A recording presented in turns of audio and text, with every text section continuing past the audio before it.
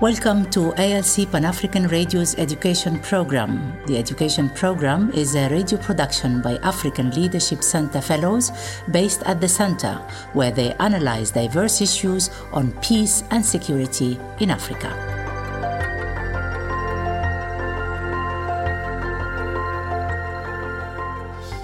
Sudan continues to face political and economic challenges following the removal of President Omar al-Bashir in the Sudanese revolution of 2019. This coincided with increased violence involving paramilitary forces in Darfur in the west of the country and Abyei towards the south, as well as ongoing anti-government demonstrations in Khartoum. Since the ousting of Prime Minister Hamdouk, Sudan's military and paramilitary elite have battled to preserve order as the country's economic collapse and humanitarian crises worsen. The Transitional Sovereign Council has pledged elections to complete the transition in 2023, but no date has been specified yet. Keenan Bryden-Govender, an associate fellow at the African Leadership Center, with a research interest in conflict management and post-conflict transformation, discusses how the poor implementation of the Juba Agreement for Peace poses a significant threat to security sector reform in Sudan. Well, the main obstacles are sort of objective conditions of situation in Sudan. We haven't had a functional government since the military coup of 25 October. The economic situation, the security situation are deteriorating and tensions are building up.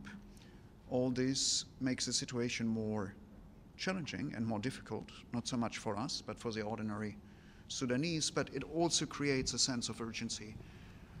And most stakeholders, not all of course, are increasingly seeing the need to solve the situation through dialogue. That was Volker Perthes, Special Representative of the Secretary General for Sudan and head of the United Nations Integrated Transition Assistance Mission in Sudan. In 2023, the Transitional Military Government of Sudan, referred to as the Sovereignty Council, is confronted by a plethora of security issues. These issues have mostly all been foreseen and negotiated through the Juba Agreement for Peace. The JPA was concluded in October 2020 between Sudan's transitional government and multiple armed groups. It was a significant milestone for Sudan in its post-revolution transition to civilian-led democracy. It unambiguously defined, among other key issues, security, solution-driven priorities, and frameworks by which to accomplish security arrangements between the military establishment and various armed groups. Indeed, the inadequate implementation of the JPA poses the most significant challenge to security sector governance in Sudan. It is becoming increasingly clear that the intensification in intercommunal violence in Darfur and the two areas of Blue Nile and South Kordofan, among other significant security sector issues, can be attributed to the poor implementation of the JPA. Increased intercommunal violence in Darfur and the two areas represents a significant impediment to human security. Between August and November of 2022, 300 civilians died in intercommunal clashes. In addition to this direct threat to personal security, other categories of human security, including food security and community security, are also threatened. In November of the same year, 32,800 persons were displaced due to intercommunal violence in Kordofan and Darfur states, with all regions of Darfur ranking among the most food insecure in Sudan, largely exacerbated by the fact that Darfur, Kordofan, and Blue Nile states host the majority of internally displaced persons in Sudan. It is contended that economic and political exclusion may create fertile grounds for intercommunal violence. This is evident in the affected communities through both unarmed and armed civilians. They are usually pastoralists, farmers, and herders who engage in violent contestations over land for farming and herding, as well as the extensive displacement and feelings of political and societal exclusion by certain tribes. Further, in instances of intercommunal violence, it is also important to analyze the reason for a breakdown in cooperation within the community. In the case of the affected communities, the failure to implement key provisions of the JPA according to the negotiated tracks created a breakdown of trust within the community and between the community and the security governance structure established by the Sovereignty Council.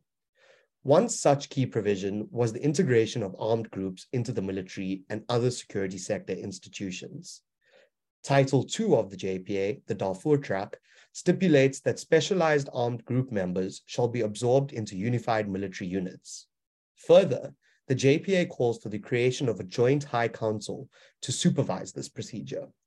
The JPA also stipulates the criteria that must be met for persons to be eligible for integration.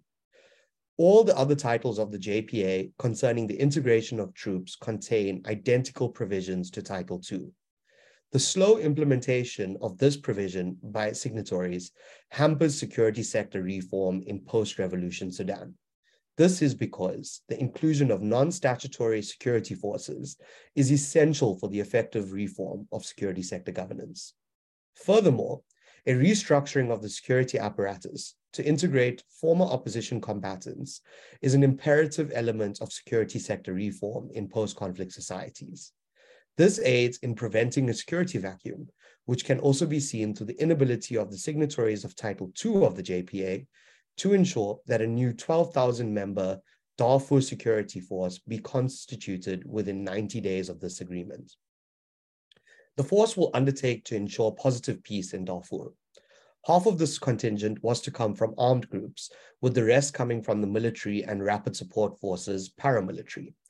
Notably, the integration of the rapid support forces into a unified force would avail the concerns of community members regarding their direct involvement in intercommunal violence. Additionally, pushing for the integration of the rapid support forces into a unified force will require major political changes to occur, as some actors are not always acquiescent to integration and regulation unless militarily defeated or subjected to a robust political process. Either way, the inability to enact this integration process represents a major impediment to the implementation of the JPA. Moreover, the integration of forces, which, as I've alluded to, is a key element of security sector governance, contributes to a wider aspirational agenda for refashioning the state. Another key driver of the breakdown within and outside the community was a breakdown in trust between the community and the Sovereignty Council following the October 2021 coup. This breakdown is further exacerbated by two major rebel groups continuing to hold out on the signing of the JPA and in engaging in dialogue with the Sovereignty Council. This is due to severe mistrust or reluctance to negotiate with the military establishment. Rather, the groups would prefer to engage in civilian-led structures according to a constitutional charter.